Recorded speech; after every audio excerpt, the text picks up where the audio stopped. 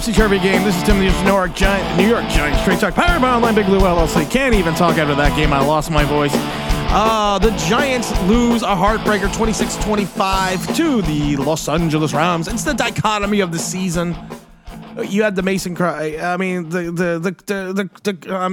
miss a 54-yard field goal at the end. It looks like it's going in, and it kind of just hooks to the other side. It's a game of chances. It's a game of redemption. It's a game of mistakes.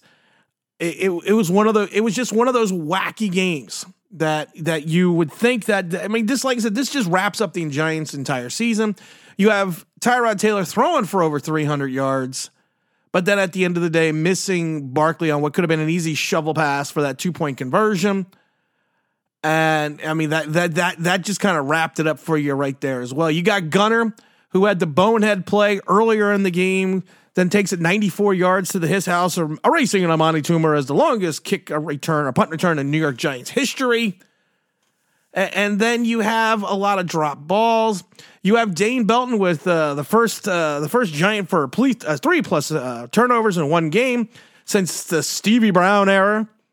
But then you also watched him give up multitudes of, and I know people don't want to talk about it, but Dane Belton gave up multitudes of long plays on the running game and in the passing game.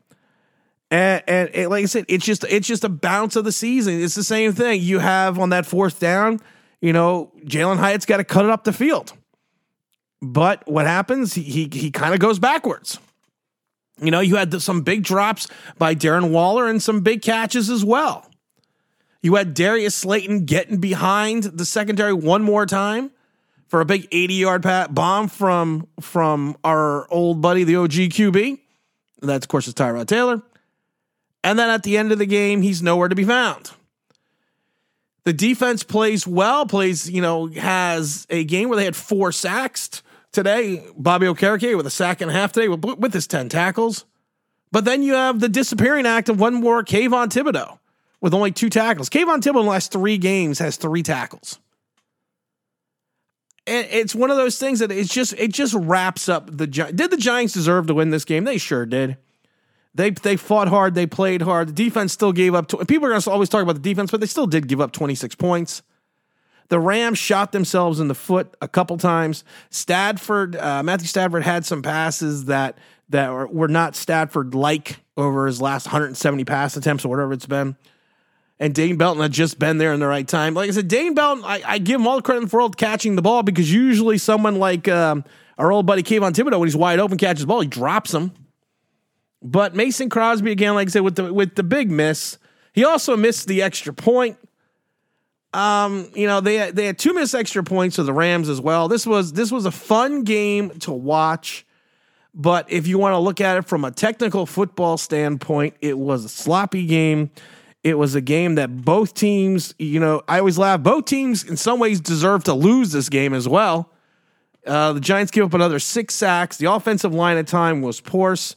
There was one play that I was watching on the offensive line. First of all, the Giants still can't pick up stunts. We haven't been able to pick up stunts for the last 5 years. But there was one play that I was dying that Tyrod Taylor took a sack. The guy was a free run right at Taylor. Pugh and Schmidt were blocking the same man. I mean, you literally cannot make this stuff up. They were blocking the same guy. It wasn't even an interior stunt. They just were blocking. They just went on the same assignment to block the same guy.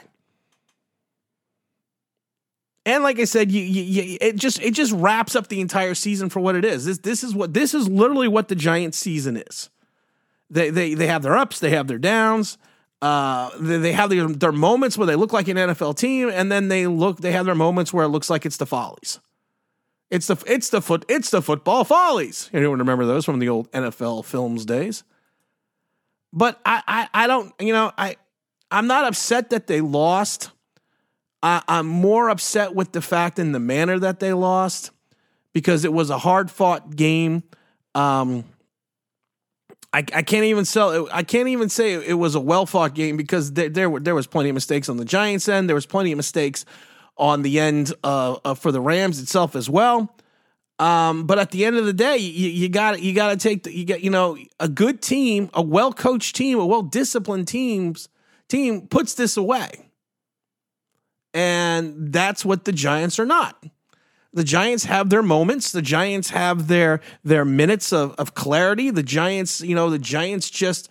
But at the end of the day, they're just not that well coached team, and I put that on. And there was a lot of mistakes on both ends, on both the defensive side and the offensive side. So it's, there's plenty of blame to go. There would have been plenty of praise to go around, but there also would have been plenty of blame to go around. And like I said, it was this weird game that you watched and you were like, I just can't believe I'm watching this, because of the fact that at 1 minute someone makes a bonehead play, and the next minute they find redemption, and then the next minute they make the bonehead play again. On a 5-win team, though, I'm getting a little sick of Brian Dable yelling at his players on the sidelines. On a 5-win team, especially rookies. The way he went after Jalen Hyatt, I'm kind of done with him. I'm kind of done with that. You were supposed to be a teacher. You were supposed to be the offensive guru. You were supposed to be the mentor. And when it gets bad, you kind of turn into Pat Shurmur and start going after and blaming your players. To me, that's coaching.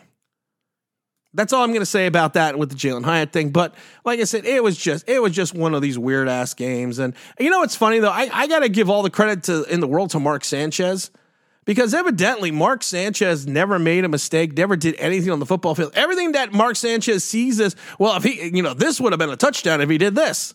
This would have been this if he did this. And it's like, okay, yeah, I get that, Mark, but you're Captain Butt Fumble.